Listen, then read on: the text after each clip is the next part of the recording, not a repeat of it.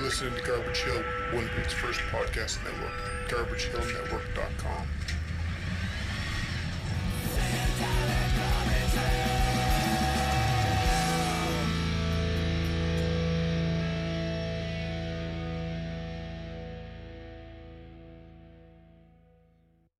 Hey, I'm the Reverend Rambler, and you're listening to Witch Police Radio.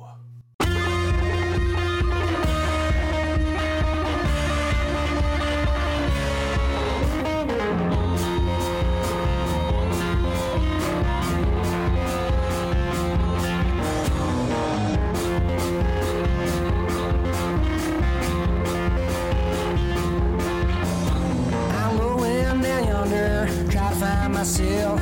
People keep on telling me, be somebody else.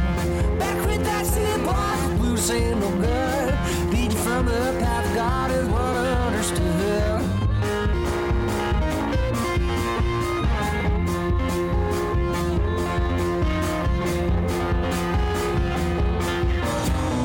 I'm sick and tired, been told I'll live my life.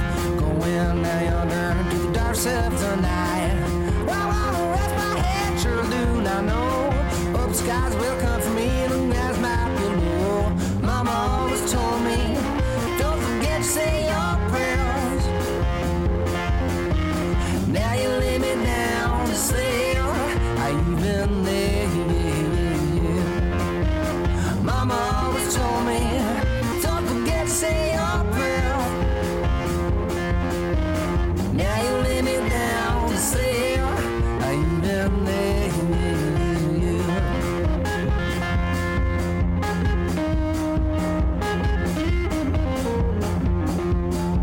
Baptists are gone, Baptists are gone, Baptists are gone, and New Orleans could live so. Baptists are gone, Baptists are gone, Baptists are gone, and New Orleans could live so. Let's go.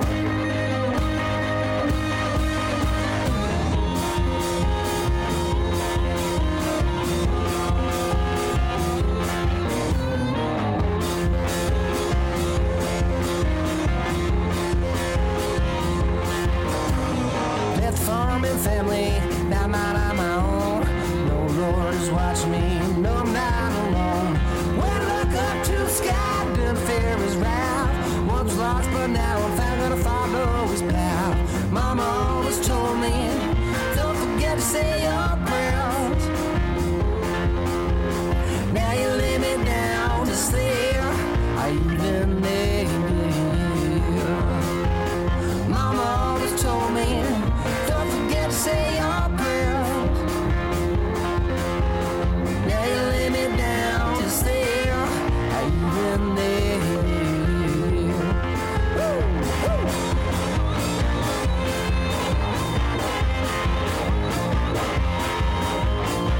What's your love now?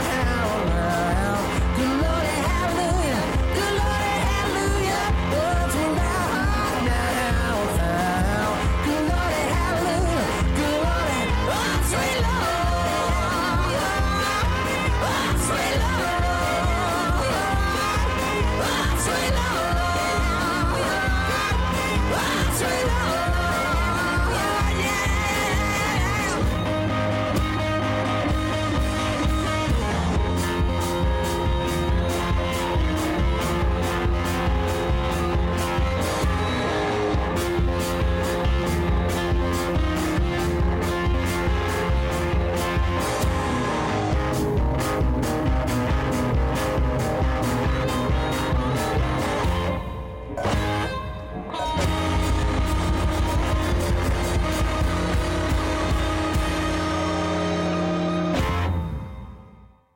Hey, welcome to Witch Police Radio. I'm your regular host, Sam, and I'm here with the Reverend Rambler. Howdy. Hey, how are you doing?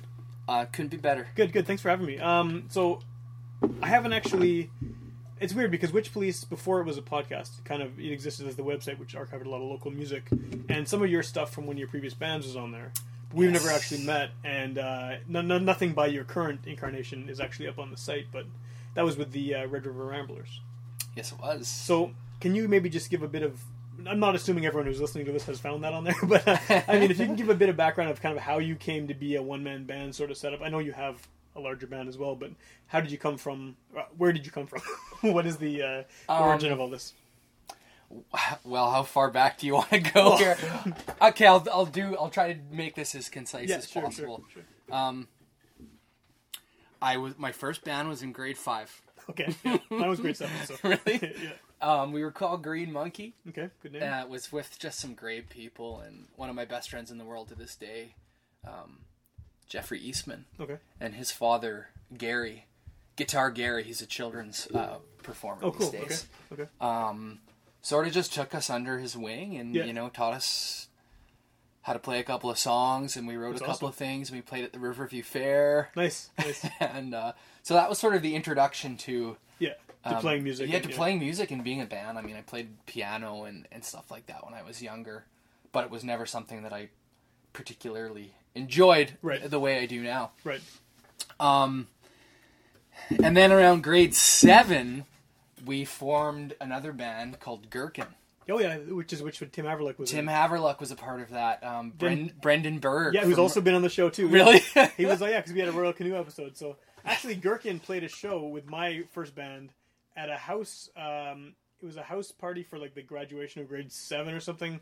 And Chantel something? No, it was Jessica's house, and she's actually been on the show too. But like everyone's been on the show.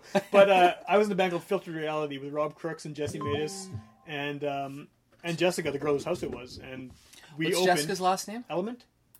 Oh yeah, she plays folk stuff. Yes. She plays in the band now. But I mean, so we opened for Gherkin. Now, was I a part of that? I don't know. I'm not sure. I mean, I know it was Tim, and I don't know who the other guys were. So funny little story. In that band, it started off as a 5-piece. Okay, and then it became a 3-piece at some point, right? Yeah. Tim was very influenced by Green Day. Yeah, definitely. Back in those days. Just like most of us. Yeah. And Green Day only had 3 people in it. Right, so you gotta... Yeah. So they started practicing and rehearsing without us. The bass player at that time was Nick Kringen. I remember that guy. Yeah. I think he's a Calvin guy. Yeah. Another really close friend of mine, and they just sort of started practicing without us. Oh, yeah. So me and Nick like to say that we quit the band. Right, but you got forced out. But they were a much better band without us. Yeah, they were pretty. I mean, considering how old they were, like we were like 12 years old or whatever. They were. Tim was just so good even back then. Yeah, they were. He's been one of my biggest inspirations throughout. Yeah, and I mean throughout the years. We had him on the show recently, and like the Tims are awesome. It's a cool band. They're great. Doing good stuff. But okay, so from being a cast-off member of Gherkin, what's like what adult bands were you in? I guess like coming closer to what you do now. So 20 to 25, I was really into the punk rock, skate punk thing. So I was in a number of different bands. I moved out west when I was 18. Okay. So we were in Fernie, BC, and I met a couple of great guys out there: Tyler Hall, Carlin Starr, Kevin Franklin. And we were in that band. We were called Discontent, I think, originally. Sounds like a good punk name. We were. We were I don't know what we were discontent with exactly. But you were discontent. Yeah. And that turned into a band called Strip the Label, which was fun. But around 25 or 26, I saw this documentary film that Martin Scorsese produced called Soul of a Man. Okay. And it was that was from that Blues series, right? Yeah, it was a 7. Yeah, there were seven different films. Yeah. Eastwood Piano Blues was fantastic. That's unbelievable. Yeah, I've seen that. The Scorsese one's really good too. Yeah. So I saw that, and it just sort of rocked my world, and kind of went, "What the hell am I playing here?" This is... I fell in love with the blues and country music and Americana and everything sort of associated with that. So at that point, I began the journey that I'm currently on, like learning how to sing and blues and country stuff. Yeah, which is different than singing punk stuff. I mean, much different. I was some of it's similar. There's definitely a connection. Like Misfits, Glenn Danzig, Davey Havok. That was kind of like my thing. I was kind of a little goth. So you got like the gothic. Devil Walk and stuff, or I had kind of it at 1 or 2 points. I think my hair was dyed black. Yeah. So Glenn Danzig arguably's got kind of a bluesy sort of voice to him. He does, yeah. So that's the kind of music I started getting into, And then the Red River Ramblers came to be. And, man, how did that even start? I just heard of that because Tim said, "Hey, I have a band. Do you want to post my music on it?" Because I guess he'd seen some of the other stuff I put up there. I was like, "Well, obviously, sure. Like, what is it?" And then, it was really cool. It was very, very kind of like amped up blues punk sort of. I mean, that was the point. Yeah, we like it was kind of taking the punk rock sort of stuff that we were doing. Yeah. That I was doing prior, and then. I mean, Tim's been one of my closest friends since we were in grade 7 and 8. Since he kicked you to Gherkin. Yeah, we survived. Yeah, right. And we've been great friends ever since. So yeah, how long did that band last for? A couple of years, or it lasted for probably 2 or 3 years, okay. I think. Okay. It was never something that we really. We were just a bar band, having fun with it, trying to write music. Yeah. We did some recordings. Which are the ones that are up there on the site. Yeah. I think we even did record an album, and it just didn't... Didn't do it? It didn't really... I'm not sure if we were all super stoked on it. It was kind of dying at that point. Yeah. But my buddy Derek and Charles Mandeman, who's also one of my favorite musicians in the city... We just started playing in the Red River Ramblers, and it was about just trying to play country and blues. Yeah. But sped up and kind of punked out. Right. Well, I mean, that makes sense, right? A bunch of guys from punk backgrounds kind of taking on this... Trying. Yeah. I mean, Tim's an excellent musician. He is very good. I was never... I've progressed a lot with my guitar playing and a lot of other instruments. Is that just out of necessity for what you're doing now? I mean, you got to kind of pick up where someone else might have been doing before, or? I think I kind of fell in love with music and playing stringed instruments. Okay. Yeah, and started to actually be like, in the punk rock days, I was a bass player. Right. And I didn't know what notes you can play bass without knowing what you play on the 3rd, 5th fret. Okay, you play it, I'll watch you. Bang. Yeah, just root notes, right? Just yeah. So recently, in the last, I guess, 4 or 5 years, I've actively been trying to become a better player. Cool. So the thing you do now, I mean, I don't know what you call it, but I mean, it sounds like it's got not only the same things we were talking about with the punk and the blues, but I mean, you have country. It seems like a big part. Gospel seems like it's something that's creeping in there. Like, what else? How do you describe the kind of mishmash of what you're hillbilly blues is kind of the most concise term that I've come up with. But there's all sorts of fun. I mean, I still consider myself a punk rock act. Right.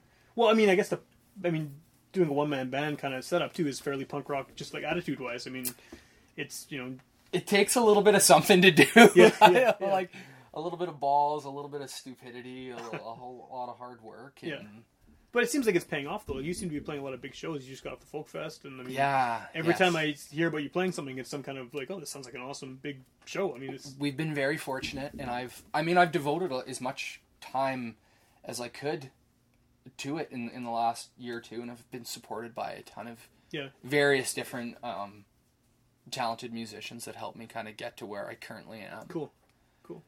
And, I don't know where it's going. It's kind of along for the ride. Yeah. Well, I mean, it's good. I'm glad to see that people are getting into it and it's actually working out for you. That's awesome. Yeah. For people who haven't heard the show before, I do have more things I want to ask you about your music and everything, but the way the show works is we have a randomly generated theme word. I just kind of punch a button on the computer and it shoots a word out at us, and that is kind of dictates the flow of the conversation a little bit. It doesn't really, but it kind of breaks up the talking a bit. So the word that we got this time was orange. Yeah. Which, Thanks. Yeah. Thanks, computer. Yeah, I know. Some of the words are great, and some of them are just like, why do I do this? So I don't know. Did you have a lot of trouble finding orange songs? You know what? I'm hoping that I didn't stretch it out too much, but there's no wrong answers. No, I found two beauties. Okay. Do you want to start with one then? Sure. See what we got. Well, when I heard orange, the first thing that came to mind was Agent Orange. Right. Okay. Yeah. Punk band. Yeah. Really? I was thinking of them as well, but I didn't pick one of their songs. I was kind of thinking that perhaps that's the obvious choice. Yeah. So yeah, it's just great. What song did you want to go with by them? Everything Turns Gray.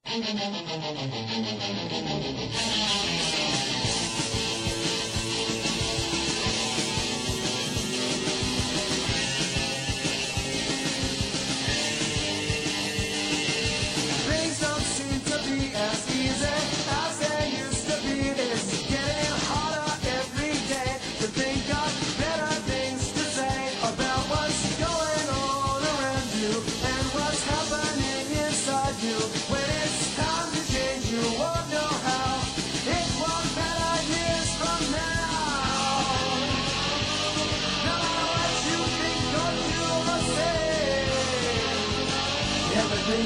gray.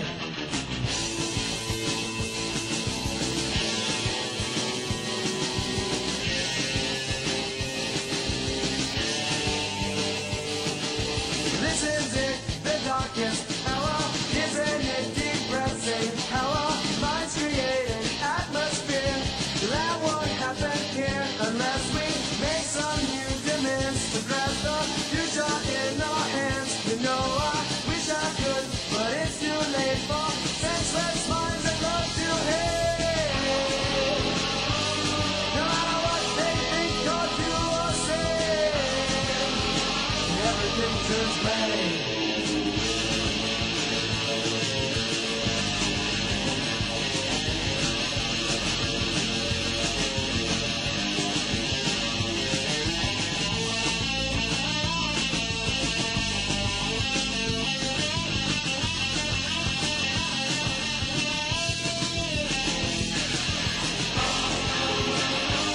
No matter what they think or do or say, everything turns gray. All right, I'm back with Reverend Rambler, and that was Agent Orange, and yeah, fits the theme. That was a little obvious. Fits the But, theme. Did you listen to those guys like a lot back in the day, or now? Or? back in the day, I mean, not even a ton. Yeah. My good friend Damon, who gave me a bunch of punk rock books and CDs and albums back in the day. And that was one of the ones that he introduced me to. Yeah, I think I definitely heard them, but I don't think I even heard their albums. Like they were one of those bands. Like, oh yeah, I know what they sound like. It's but yeah, they're good. I'm trying to think of their other songs. Everything Turns Gray, couldn't Into even the remember. Darkness or something. Okay. There's one about like fast cars, cheap thrills. Right. It's fairly typical subject matter, right? Yeah. Cool. So I mean, you when you're playing shows, I mean, I know you have. I haven't actually seen you live. I haven't seen any. I don't go to shows as much as I used to, and from what I've seen on videos and photos and stuff, it seems like you have the solo thing with as many instruments as you have strapped onto you, and then you also have a band at times as well. Is that kind of dependent on the show, or is that dependent on what you want to present at a show? Or Well, it's funny you should bring that up because currently there's not necessarily a rhyme or reason behind it. Okay. It started as something. Originally it started as like a side project from the Red River Ramblers. That was more like my singer-songwriter kind of stuff. So it wasn't as bluesy and wasn't. No, it wasn't even really the one-man band thing. Okay. You just wanted to be playing your own. Yeah, there was just songs that I was writing that were a little bit prettier. Okay. Yeah. Or things that just didn't necessarily fit into what we were trying to do as the Red River Ramblers. Okay, that makes sense. Yeah.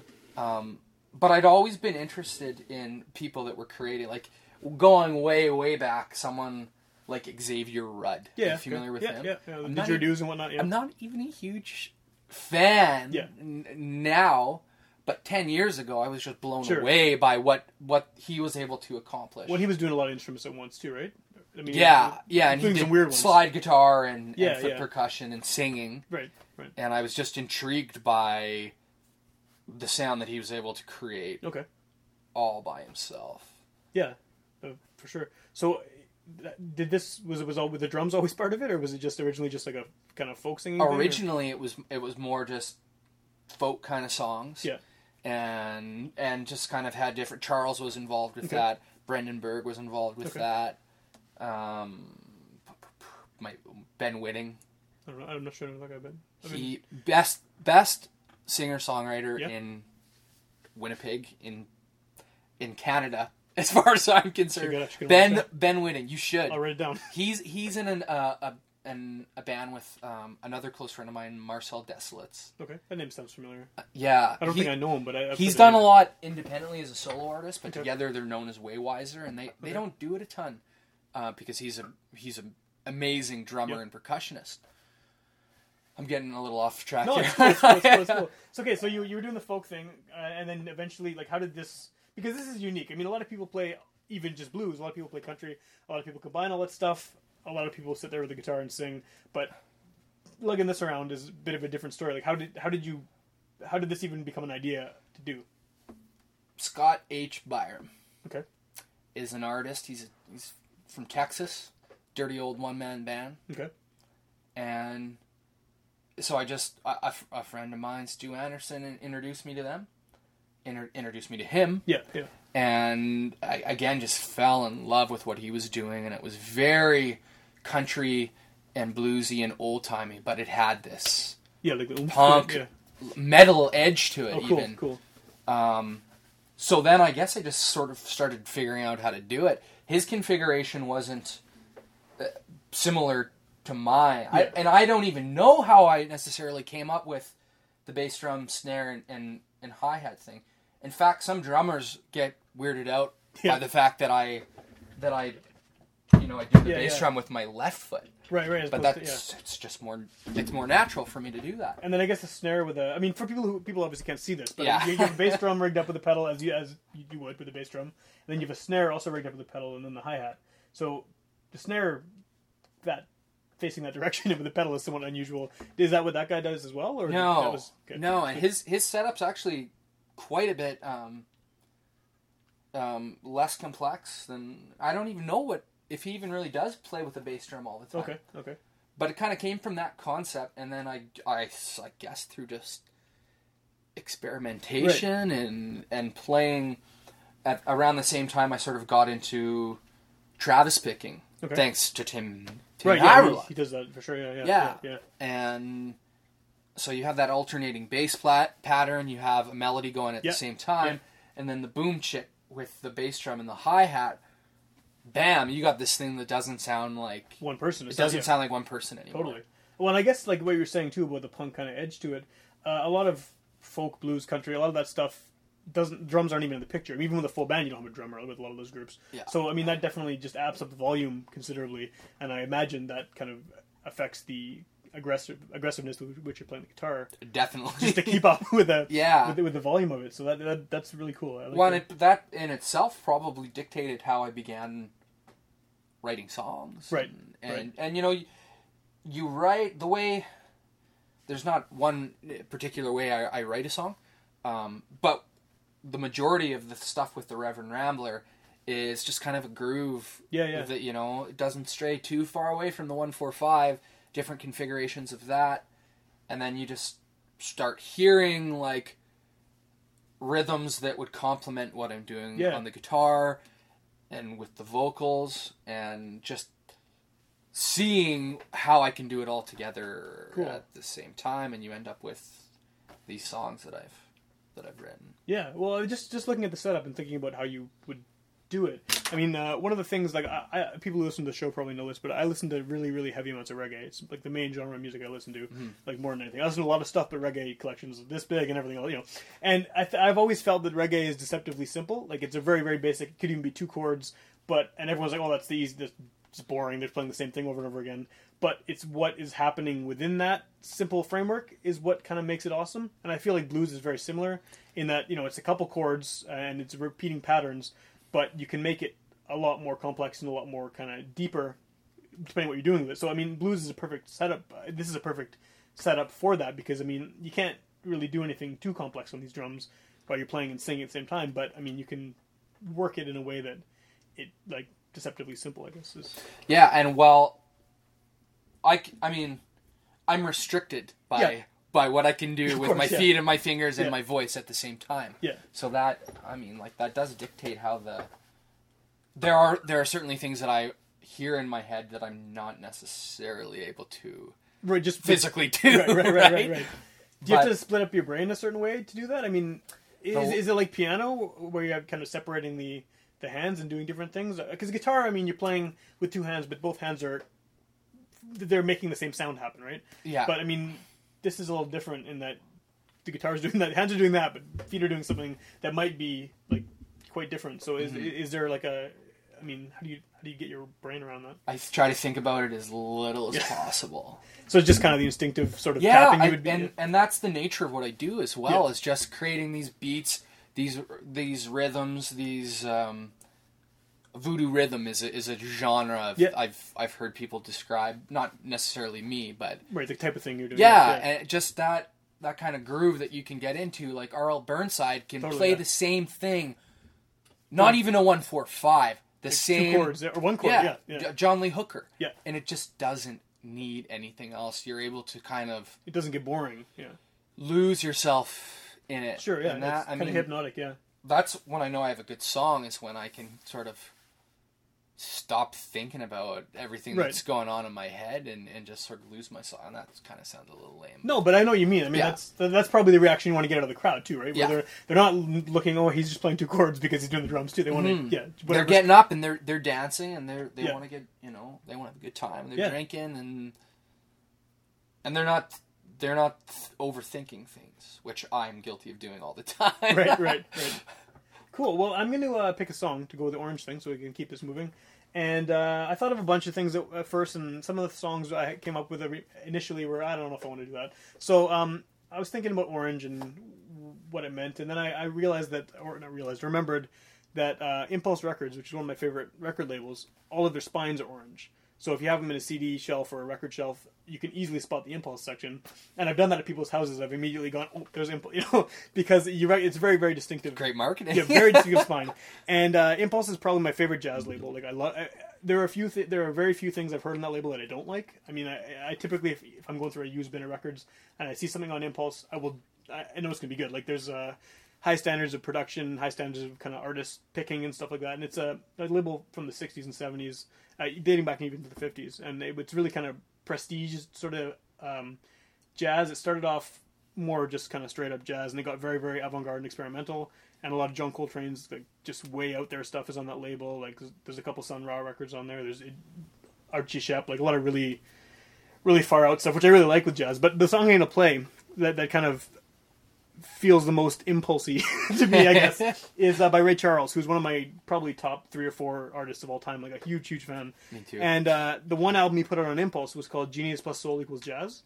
And he, obviously he did R&B and soul and blues, and he always wanted to put out a jazz record.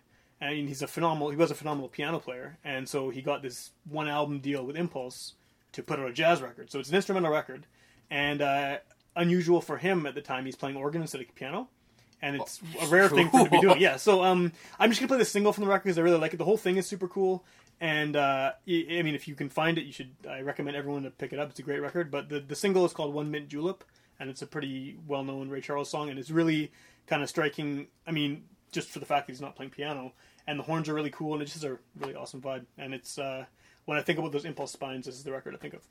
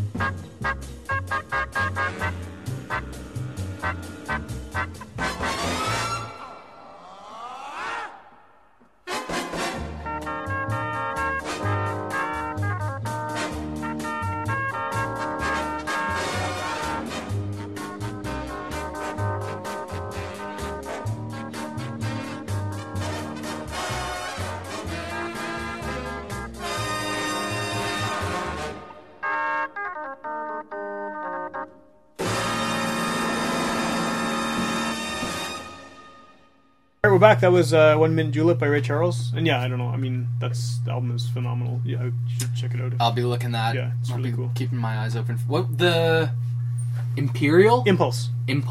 Yeah, they it's really. I don't think they exist anymore, other than just occasionally putting out reissues. Like I think it was owned by one point by ABC, and then it was owned by kind of shopped around to different major labels that owned it as like a subsidiary for like the jazz nerds in the '60s and stuff, right? Like people who really were into this stuff deep. And I really just heard about it through John Coltrane, because I got really into him a few years ago, and I started noticing that all of his really out there stuff was on this label, and that was the stuff I was really into. So I kind of went back, and there's actually a book called The House That Train Built, which is all about the history of the label, and it lists like every single album they put out and everything. So there's like a whole bunch of research I've been slowly doing on YouTube and stuff, and then if I can find them in stores ever, buying the records too, of just like all these guys I've never even heard of, just eating them up. Yeah, it's just like some sax player who put out like one album in 1967 or something, and it turns out it's crazy, and everyone, all the players on it are phenomenal and stuff too. So jazz is one genre I haven't really delved into too hard deeply one. at all. Like I haven't delved in it too much past this stuff. I mean, I have kind of my 4 or 5 mostly horn players that I really like, and then I've gone into their catalogs and occasionally kind of ventured out to, this guy played tenor on this record. What does his own record sound like? But other than that, I mean, I don't have any kind of deep knowledge or whatever. I know I like the weird stuff. Like I know, so like if there's a 20-minute thing that just sounds like feedback and noise, I know I'm going to be into that. But yeah, I mean, some people are so heavy into jazz that they can tell you pretty much. I'm kind of in all of that because I don't have that kind of. I can do the reggae. Jazz, not yet. Maybe one day I can do that. But I'd actually like to have some jazz musicians on here. That's one area that I haven't really gone into. I mean, there are some cool ones in Winnipeg too. I know that. It's just I have no frame of reference really. It's like, how do you get into it? What's the one guy that there's a drummer? He plays with everybody, right? And he's got like some solo. I don't. Yeah. His name. Yeah, I think I know what you're talking about. I can't even remember. Yeah, I don't know. So yeah. I'm pretty. One day it'll happen. But yeah, you're not a jazz artist, but we're here now. And so do you just have the one album, or as a Reverend Rambler, or is there? Yes. Okay. And when did that come out? That came out. Fairly recently, a while. Right? A couple it's years. Probably been out for a little more than a year. Okay. And was that recorded with a band, or was that mostly just you? Or well, I recorded it with a guy originally, and ended up sort of just throwing it away. Okay. And that was not. It was nothing against him. He was very talented at what he did, but it just wasn't the right. The sound you wanted. It wasn't the right. It didn't feel. It felt better to just be like this. Here's your money. Okay. I don't really want to release this, and I'm kind of weird like that. I am. Anyone that's ever played with me probably knows that. So there's a demo version of the album that exists somewhere that didn't actually get released. Like you have a. I maybe have it on this computer, but I very well could have just got rid of it entirely. Deleted it all. So is the one that actually came out the same songs, just recorded differently, or yeah. Okay. And then around that same time, Greg Arcade, good friend of mine, been on the show a million times. He approached me and I was really into the music that he was doing. Yeah, it was more country rockabilly sort of stuff. Yeah. Yeah, well, even at that time, it was kind of even garage rock. Yeah, it was more rock and roll. That he was still doing. Yeah. But I loved the production. Yeah, definitely. He has a sound, So we sort of connected on that, and he approached me about producing the album. Okay. And then he played...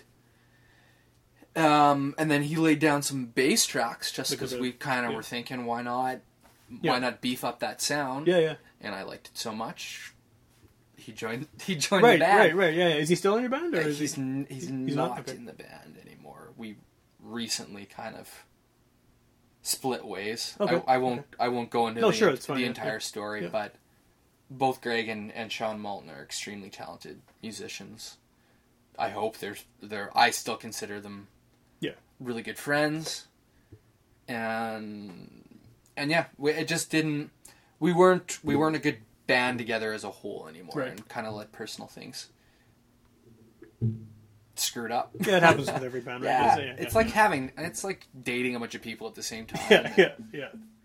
But I hope there's no love lost. I wish them luck. They don't even need it. They're great, but I had to do something to change it up. Yeah, do something different. So there's a new band now. My good friends Rich Bolton Okay. He was. You know Rich. The name sounds familiar too. He's a Kelvin guy. Okay. He was in the Empty Standards. Okay. Remember that band? Yeah.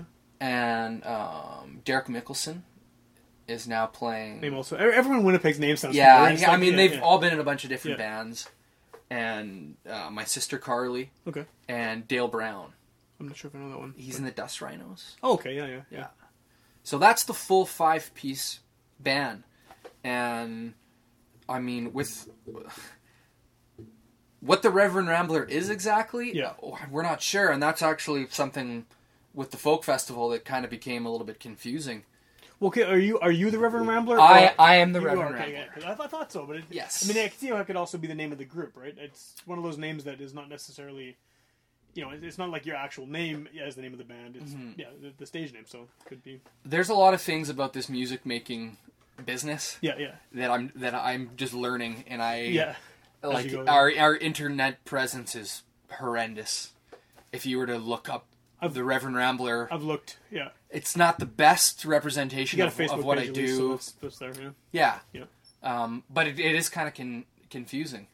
So I think going forward, we are going to kind of establish a name for the full piece band. Okay. So it'll be Reverend Rambler is a member of. And right. And the other beauty of that is there is some flexibility. Yeah. So we've played a bunch of shows in the last 4 or 5 weeks where not everyone could make it. Right. So even just with the 3-piece, it's still the same band. It's still a good. Yeah. I mean, the songs don't really suffer without the extra instrumentation. It's sort of icing on the cake. Yeah. And I mean, there even is an appeal to the stripped down. Yeah. So what's a 3-piece then? What instruments do you have in a 3-piece versus a 5-piece? Bass guitar and everything that I do. Okay. And then my sister Carly. Okay. She's just doing backup vocals and she's doing a little bit of percussion. I'm trying to convince her to play a bit more guitar and eventually get everyone playing multiple instruments. So you just have like a bunch of bunch of one-man bands. Spread it out a little bit further. But I do plan on kind of pursuing the pure solo thing. Okay. A little bit more as well, because I mean, there's something to it. Yeah. It's very marketable. Well, it's unique, right? People notice it. It's fun. The logistics of it. I don't need to try to coordinate a bunch of different lives to make things happen at the same time. You just need to have a vehicle big enough to carry the drums, and then you're good. Yeah. And even, I mean, I've had some artistic directors and people tell me recently within the industry that it's just an easier thing to sell to people. Yeah. I mean, within the business. Right, the one-man band. Like festivals, right? Or if, if someone wanted to have an artist go play in another province or something like that, it's a lot easier. It's one person showing up. It's a lot easier to do than an entire band. So that's something I am actually going to be focusing on and pursuing, in addition to the band thing. The band thing, and just tightening that up, and I got a bunch of new songs and material for a second album. Cool. What that's going to look like, you'll find out when it. Yeah, I don't know. I'm hoping to sort of start doing some pre-production over the summer, because as soon as the fall hits, I'm a teacher. Oh yeah, so this is your time to do stuff, right? Yeah, and then so that, I mean, and like I was sort of saying earlier, I teach in Fisher Branch, right? So that's Manitoba. So it's a huge time. By the time you get home from work, it's already too late. And I'm wiped, and I have marking to worry about, and prepping, and just the stress of that. So trying to write these songs and be a performer and pay my mortgage and my loans and all that, it's a bit of a juggling act that I'm. Well, it's a thing that happens, right? I mean, it's very different when you're a teenager, like all these bands we're talking about before. Yeah, we're not 18 or 25 even for that matter anymore. Yeah. So it's a different ball game, and I struggle with that a little bit, but it's fun. I'm lucky to get to do this and be on your show and play the Winnipeg Folk Festival. Yeah, that's huge. That's a huge thing. Yeah. Did you want to go to another Orange song? Sure. What did you have? So the next one, it's a little bit outside of the box. Yeah, that's fine. I'm thinking Orange, trying to come up with some images. Yeah. Bang, Tiger comes into mind. And have you ever heard of a band called Pride Tiger before? I've heard the name. I don't think I've heard them though. So you know what? They're a great band. I don't think they ever reached the popularity I believe they should have. Okay. Are they broken up now, or? I believe so. Okay. I think they released this album, which is called, I think it's called The Lucky Ones too, which is the name of the track we're gonna play here. Cool. And they were a bunch of ex-members from the metal band 3 Inches of Blood. Oh, really? Oh, weird. So the only reason I mention that because this is not metal. Completely different. Yeah. It's they're compared to Thin Lizzy. Okay. A lot. Yeah. It's just great, like classic rock. Technical, feel good rock. Cool. All right, let's check it out. Pride Tiger.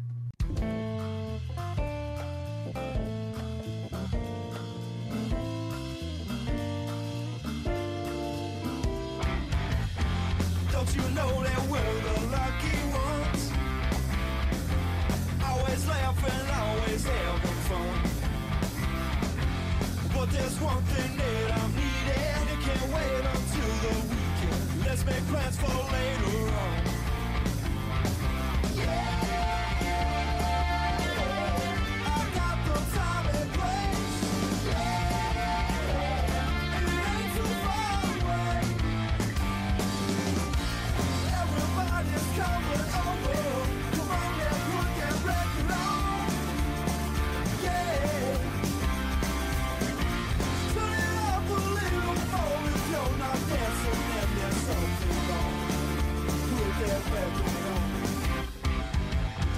There's one way to get the feeling right. Spend all my money on good times tonight. Won't you put your finest clothes on? Stay and drink until it's all gone. Tie your dancing shoes up tight.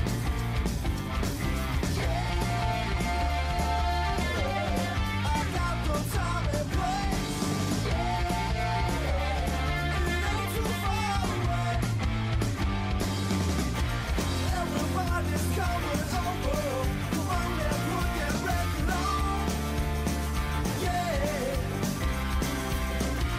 We don't know that I can dance, but I'm so glad you're here with me, y'all. Now turn it up.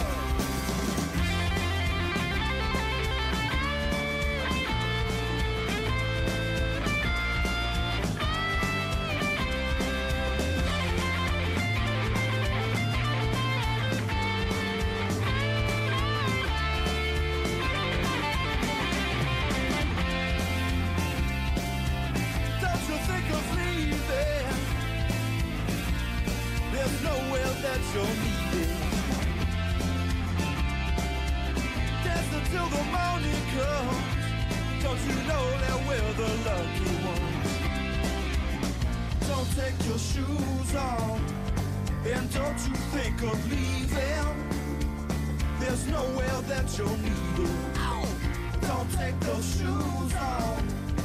Won't get no second chances. 'Cause you need them for dancing. Everybody's coming over. Come on and put that record on.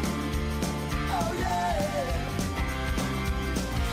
Turn it up a little more if you're not dancing and there's something wrong. Put that record on, yeah. Don't you think of leaving? There's nowhere that you're needed. Dance until the morning comes. Don't you know that we're the lucky ones? Cool. All right, we're back. That was Pride Tiger, and yeah, like you said, Thin Lizzy, that totally has that kind of You hear vibe to that? it. Yeah, definitely. Yeah, that was cool. Tiger is a good connection to Orange. Like, there's, I like. It's not too far. Depending on the word, sometimes people will just, and myself included, will just pick like songs without in the title. And some of the words are very common, and it's like, oh, this is easy. You can think of 35 songs right away that just have the. But yeah, something like Orange, maybe like taking a stretch is kind of the way to go with it. I mean, I did the record spines, right? So I mean, Tiger is really not even less of a stretch than that. So that was cool, though. Yeah. What I was wondering is, like, I mean, you have all these different genres that you kind of cobbled together to make your sound. I mean, I guess it's more sort of fitting in with the Roots kind of overarching Roots genre. But I mean, what kind of bands do you play shows with here? I mean, is it kind of all over the place, or are you sort of in a little I don't know, scene of bands, or well, I'd like to think I'm yes and no. Okay. Because I know there is. I mean, there's a strong. For some reason, I don't like the term roots. I don't like it either, but I don't know what to call it. Yeah. It is probably the right, because it's folk right and country term. And blues and all that. Yeah, and you can sort of the music that you would hear at times change. Yeah, exactly. I guess that's roots. I don't know what it is, but yeah, yeah. So I'd like to think that I put my time in, and I do belong to that scene, and consider myself grateful to get to play shows with these. So a good scene. These people and bands that I've grew up listening to. Like we're doing a show. I don't know if I'm supposed to announce this necessarily. This won't come out for a few weeks. So Okay. Well, we're doing a show with the Perpetrators. Oh, cool. That'd be a good in fit. October. Seems like a good fit. Yeah, and I mean, this is just a band that I idolize. I can see it. They are the best there is in terms of what they do. Yeah. In terms of blues music, and I've got to get to know them a little bit. Cool. Jay and John are people that have done so much for the music community and in the city, and they've been around for a long time too. Like that band's been like 10 years at least at this point, or seems like it's been a while. Yeah, maybe probably more. Longer. Yeah. That's cool. They're good band. I had something I was going to ask you about. Something that comes up it's come up before on the show, and you may have even heard some of the ones where we've talked about this, but I do feel like Winnipeg has a thing where to play country or blues or folk or any of these genres, people want to hear it edgy. People want to hear it like dirty sounding. There are people who do really clean, really kind of polished stuff, but I kind of get the impression, and I mean me as well. If I want to hear country, I want to hear country that has a bit of grit to it, that has maybe a bit of Winnipeg.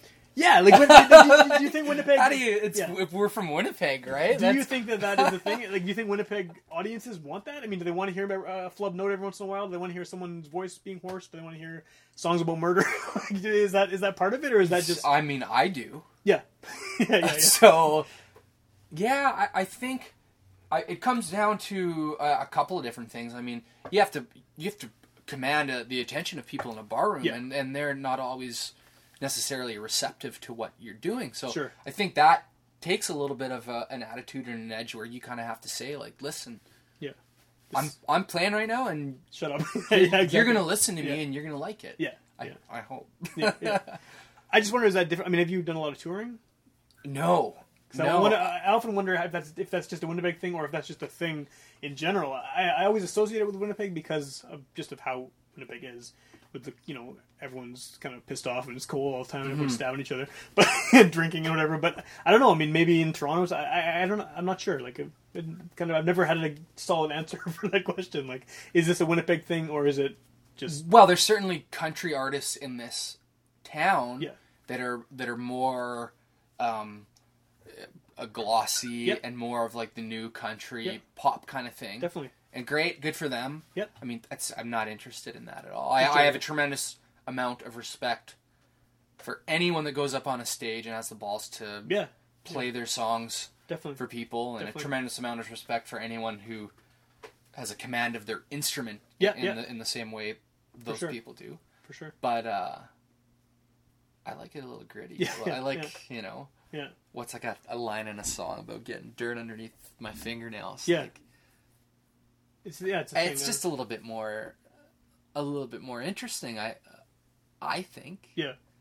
Well, and I think blues, as a genre in general. I mean, this is definitely my personal preference for blues, but what I like to hear is I really like the kind of like 30s and 40s records where it's like really it's a horrible quality recording, and rural. It's just a guy sitting there with a guitar, and it's probably recorded on something very similar to what we're using here, but like a really primitive version of that. And there's mistakes in it, and the guy is making up lyrics as he goes along. And there's that, and then you have someone like I don't want to pick on him all the time, but Eric Clapton, who is a very good guitar player, but every time I've ever seen a video of him, it seems like there's absolutely devoid of soul. Like there's no, it's like, look at me, I can play the blues great, but there's not any feeling behind it, whereas someone could be playing with a 2-string guitar badly out of tune, and it has feeling behind it, and that's the stuff that I like to hear. And I mean, I think it seems like Winnipeg in general is more interested in that, more interested in soul than in chops, I guess, maybe. I don't know if you agree with that, or... Yes. Yes, I agree. That's not a good question, really. Again, it's from. I mean, I share that opinion. Yeah. Certainly, that's definitely the way I approach my playing as well. Yeah. It's more just because that's all I can do. Right. But sometimes that's better, right? Sometimes playing for feeling is better than playing for technical ability. Yeah, well, and even that aside, and I admire and respect all. I'm not just trying to sound too diplomatic here, but the the kind of blues that you're describing is definitely not been something that I've ever been extremely inspired by. Right. The Eric Clapton type stuff, you mean?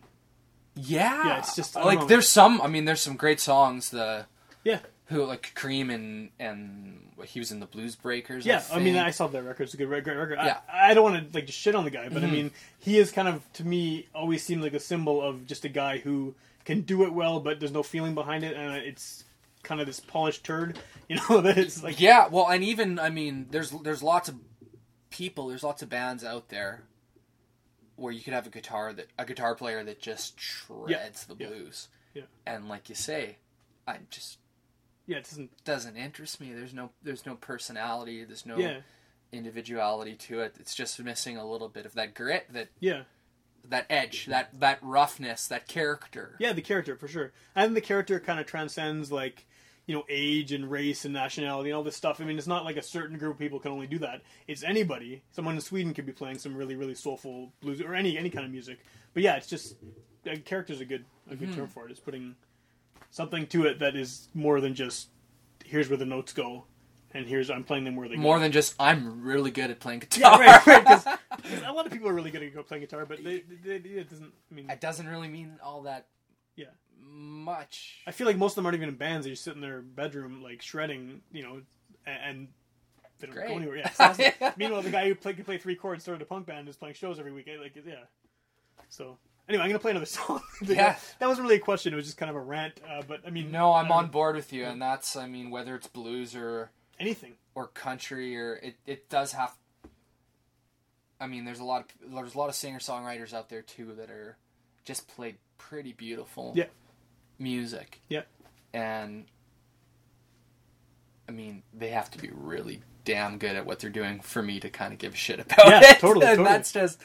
That's just me. That's just what I'm attracted to, and that's probably because of the punk rock. I think so. I think it's background.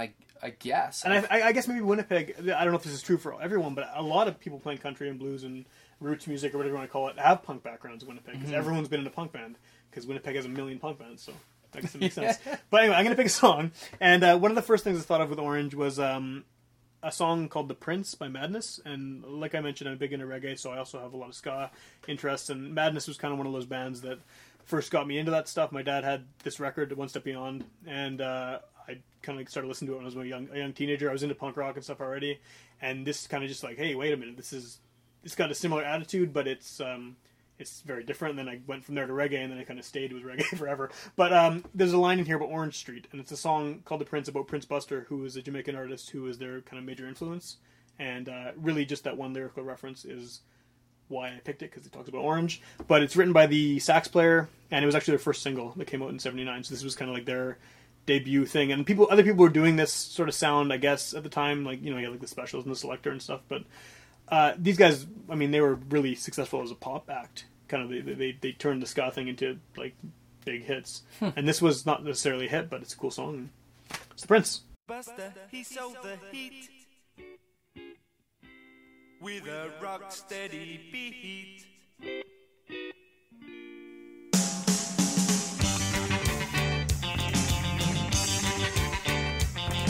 An earthquake is erupting, but not in Orange Street. A ghost dance is preparing. You got to help us with your feet. If you're not in a mood to dance, step back, grab yourself a seat. This may not be uptown Jamaica, but we promise you a treat.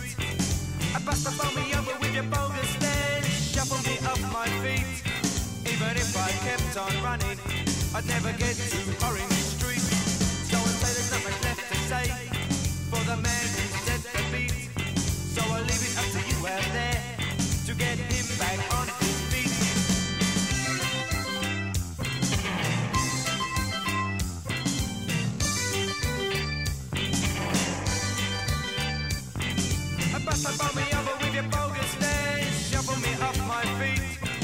Even if I kept on running, I'd never get to Orange Street.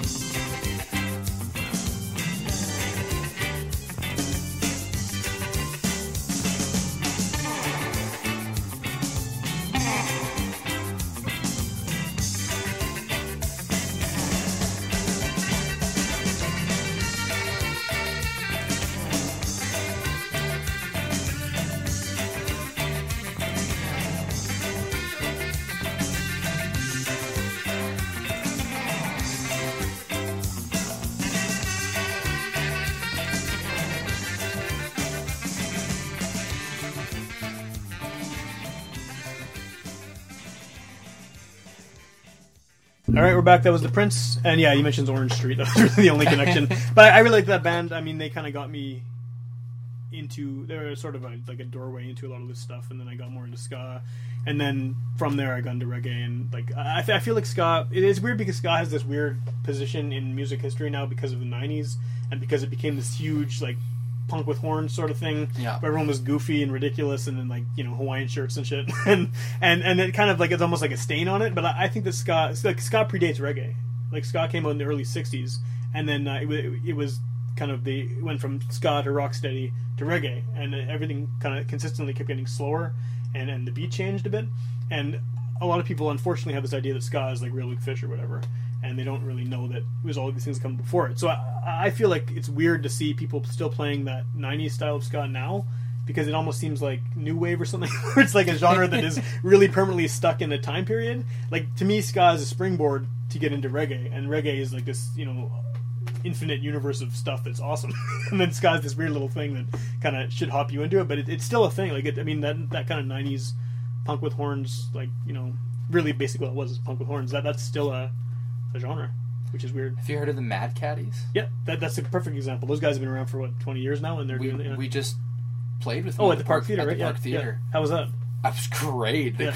Like one of the best shows I've ever seen there. Yeah. People were going off the I've seen those guys a couple times, like a long time ago, but I imagine it's probably still as good. They put on an amazing show. Yeah. I got the opportunity to meet the lead singer guy. It's just nice dude, mellow. They're all mellow. And they have kind of like ragtime influences and stuff too, don't they? Like every once in a while, like kind of like the 30s sort of jazz things going on and stuff. Like which is cool too. I mean, if you got a horn section, right? Like that's something you should. Well, that's the kind of the type of jazz I'm almost a little bit more familiar and like and the old timey kind of the Dixieland sort of thing. That stuff is great though. F-holes kind of. Yeah.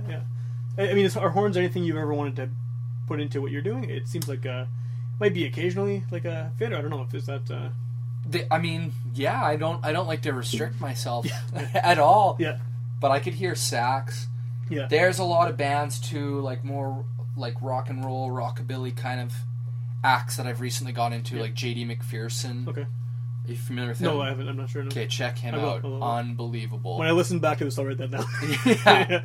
And like the 24th Street Whalers, they're a Canadian band. Okay, that name's familiar. Yeah. And just great rock and roll with with sax and keys. Yeah. Sax. It's weird. The sax kind of stands alone in a lot of bands as like the one horn that people have. I'm not sure what the reason for that is, but you don't see a lot of like kind of more aggressive bands with trumpet players, you know? Or like a trombone. No. Which, I mean, that'd be interesting to try. I don't know.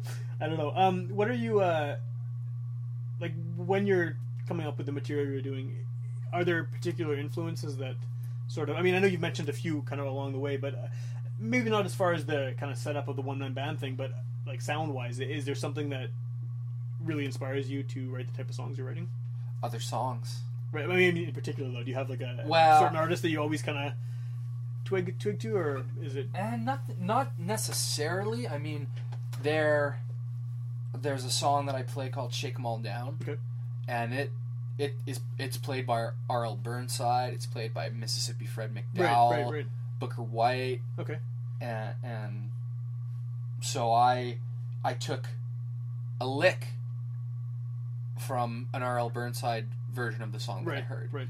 I took literally lyrics that Booker White sang from the song, and then in just trying to do it myself, it becomes something that's totally my own and you wouldn't be able to really compare it to of any of those versions. That seems like it's something that happens a lot with that kind of music, where you can. I mean, because a lot of it's oral tradition, right? So a lot of these songs have been. I mean, the original one nobody knows what it sounds like. Yeah, exactly. And you can. It's almost like it's okay to just take bits and pieces here and there and make your completely own version of it. Mm-hmm. I mean, do you do a lot of covers? I think I've heard just online and stuff. You doing some gospel stuff and like some more traditional kind of tunes, like Skip James, right? Yeah. Blind Willie Johnson, yeah. Robert John. A lot of the people from that documentary film that I totally, saw are some of my biggest influences. Band called The Devil Makes Three. Okay, that's a good name.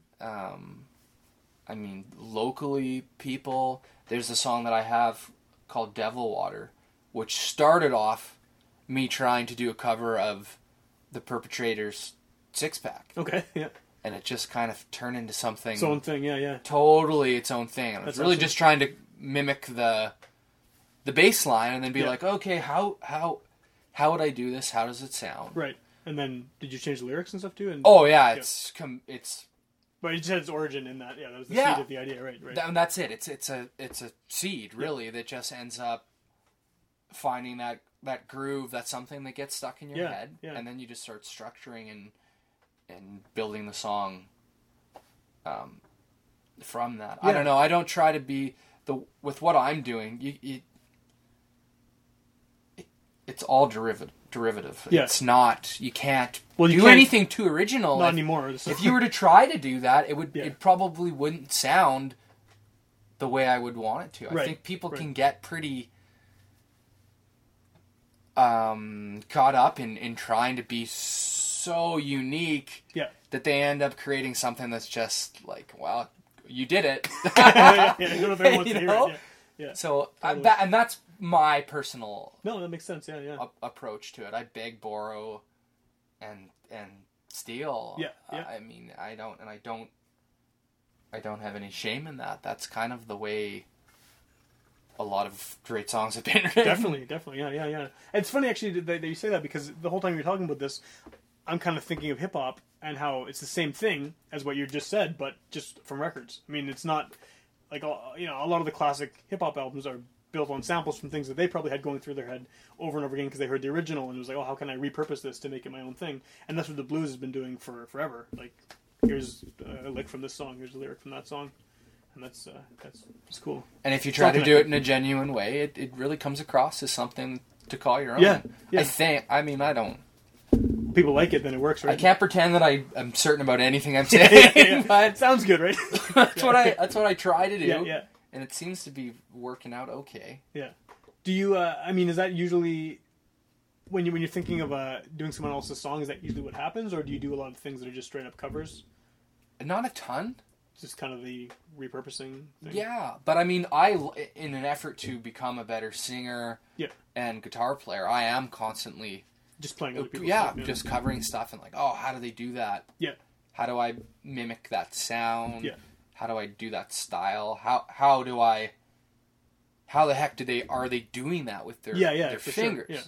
I think that's how a lot of people figure out their own sound too, right? Because you're trying to copy someone else's, and then something new happens, and then oh, hey, this is cool. I like this. Yeah, it's a lot of trial and error. I mean, I'm not a trained musician at all. I've never taken. I mean, I took piano lessons till the age of 11. Right.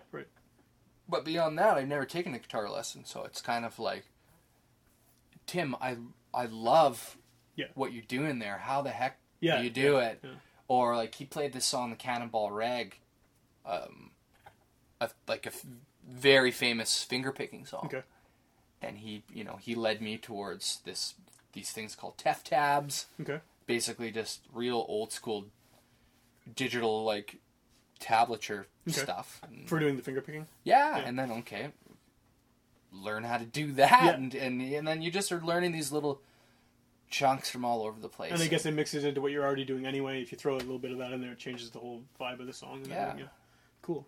Well, do you have another Orange song you wanted to? Yes. Okay. I don't know if it's this was a reacher, but no wrong answers. It's all good. My wife actually came up with this one. Okay.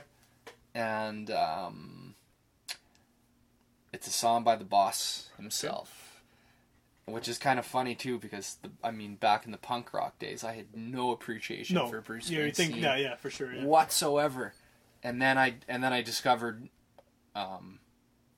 the album Nebraska. That's how I got into it too. Same thing. I think everyone. It's like it's so stark and like it's on a 4-track. It's like, it's undeniably like just it's an awesome album. Great album. Every song has its own tone and feel and vibe. And it's kind of punk rock attitude-wise in terms of like how he recorded it and all that too. And just the sound of it too. Like it sounds like it was done on the 4-track, and it's insane that a guy who's that famous is doing that. And then it kind of, hey, there's no synth on this. Look how good look how good the songwriting is. Yeah. Yeah, and when you strip it all away, a good song is a good song, regardless of all the other things. Which I think is what a lot of older guys seem to be doing now. I mean, all those late period Johnny Cash albums, they're phenomenal because it's just him in a room with a guitar.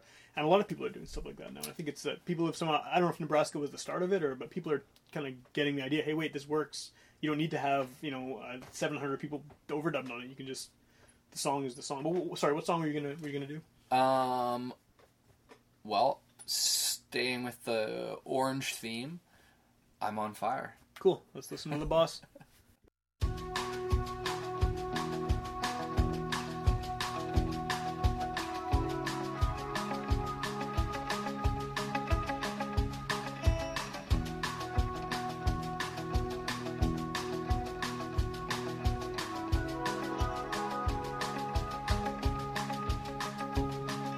Hey, little girl, is your daddy home? Did he go and leave you all alone? I got a bad desire. Oh, I'm on fire. Tell me now, baby, is he good to you? And can he do to you the things that I do? Oh, no, I can take you high.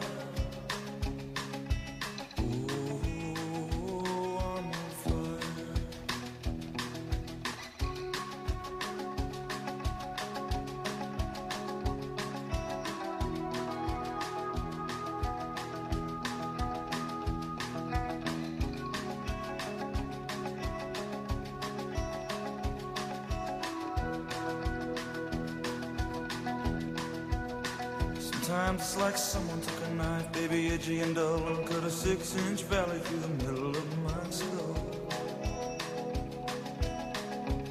At night I wake up with the sheets soaking wet and a freight train running through the middle of my head. Only you can cool my desire. Oh, I'm on fire.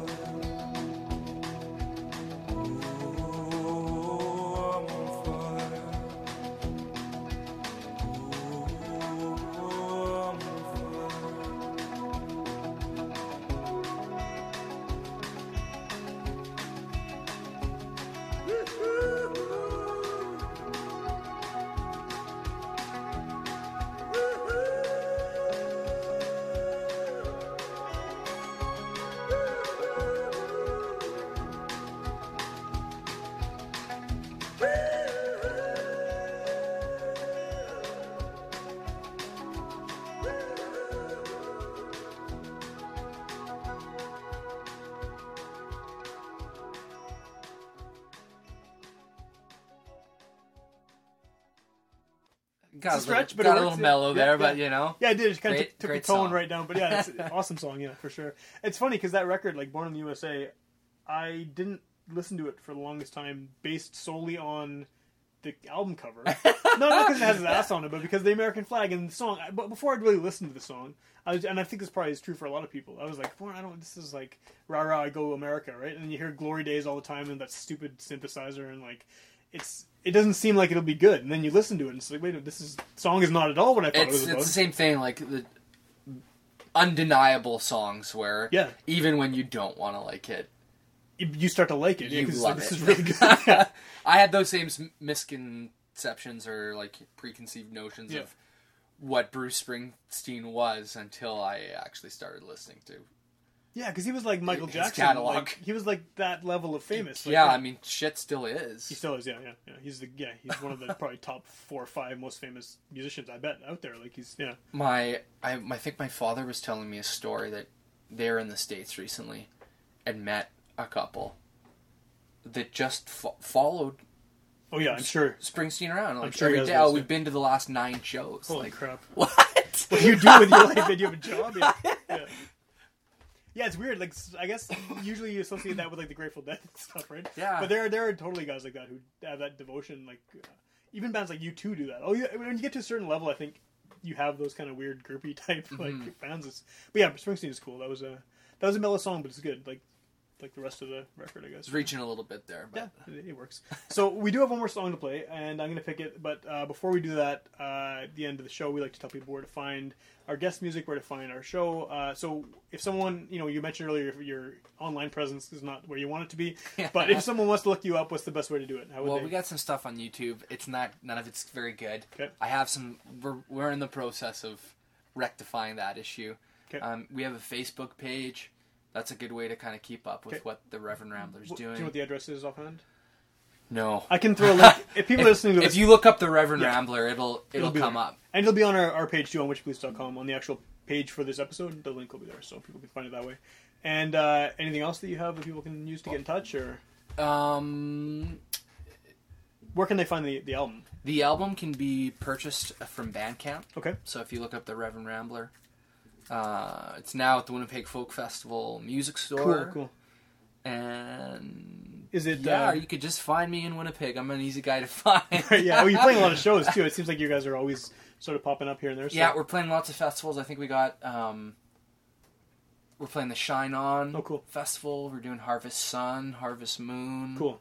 Yeah, there's a ton of those. All these little small towns have like, festivals everywhere. It's crazy. Yeah, for the type of music that I play, and a lot of the people that we were kind of talking about. Yeah, it's a very nurturing environment for musicians. For sure. Well, especially anything that's kind of remotely country or blues or folk. Like that doesn't always, but it can appeal to like a pretty wide range of people. It's very versatile. That's something I've noticed with this is that children and punks and metalheads and grandma and grandpas can all get into the Reverend Rambler. And I guess you can adjust the set depending on what kind of crowd you see out there too, right? I mean, very much. Yeah, we've been asked to do gospel sets a lot. Cool. It's always kind of a little bit of a confusing mix of what the heck it is that we're going to do. Right. Do you have a fairly significant gospel like set? I mean, just a few covers there, or do you have a bunch of stuff? We got a bunch of stuff. Yeah. I mean, I don't remember it very well. Yeah. But there's a lot of gospel music we play, and that's actually at Harvest Sun. That's what we'll be doing on the Sunday. Okay. And it's going to be kind of a fun configuration of. I think there's going to be some of the typical band missing. So. Okay, so it'll be whoever's around. I think I may even bring in a couple of heavy hitters to do a little bit more of a true. Yeah. String gospel sets. Cool. Okay, well, yeah, people should check that out, and they should check out your album and Facebook and Bandcamp and all that stuff. If anyone wants to hear this show, you can go to witchpolice.com. All of the previous 130, whatever we are at this point, episodes are all there for download and streaming, including a lot of the people we've talked about today. They've all been on the show. It's like running. I think it's at this point, there's been so many people on the show that it's like, no matter who I talk to, someone they know or have worked with will have been on there before. So that's it's cool, actually. It's good.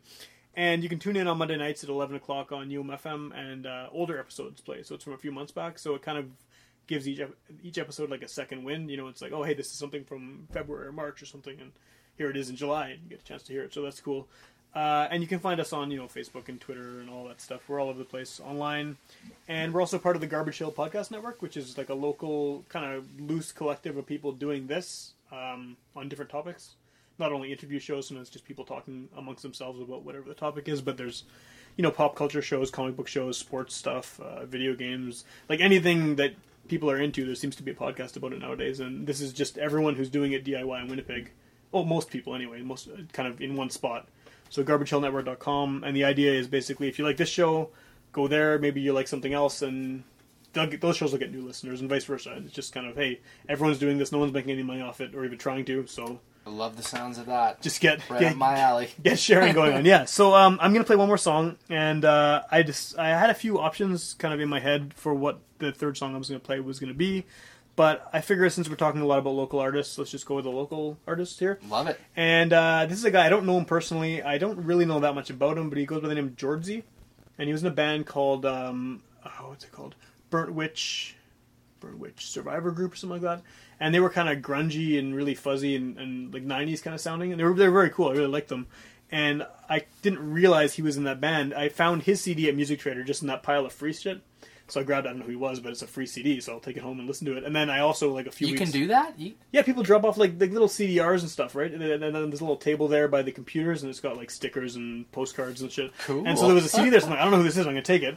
And then a few weeks earlier, there was a CD by this band, which turned out to be his band. Same thing, I just took it, this is great. And I didn't know until I actually emailed the guy that he was the same guy from both. But his own solo stuff is more folky, and... it's kind of got a bit of an edge to it. This song has no edge to it whatsoever. But the reason it's orange, like this show, this podcast is not even remotely political. But one of the things that comes up when you think of orange, especially because an election's happening, is the NDP colors. And when Jack Layton died, he wrote that letter that became very popular and was all over the newspapers and the media and stuff. And this Georgie guy turned that into a song. He took bits and pieces of it and kind of placed it out of order, and he turned like part of it into a chorus and stuff. And it was shortly after the guy died, and he just made this letter to Canadians into a song, and I think it works really well. It kind of has a almost like Give Peace a Chance kind of vibe, like John Lennon sort of. It's very like there's tambourines in it and chanting and stuff, and it's a lot of repetition of one line from that letter over and over again. But I just think it's cool. It's actually not my favorite song of his, but I think it's cool in that he just took like something that's clearly not a song and kind of mutated it a bit. Own. It's kind of what we were talking about before, right? That's kind of why I decided to choose this, because he's taking bits of this, fairly lengthy letter and turning it into like a 2.5 minute song. So it's called Song for Jack, and it's by Georgie. And you're the Reverend Rambler. This is Witch Police, and thanks for listening. Thanks for having me.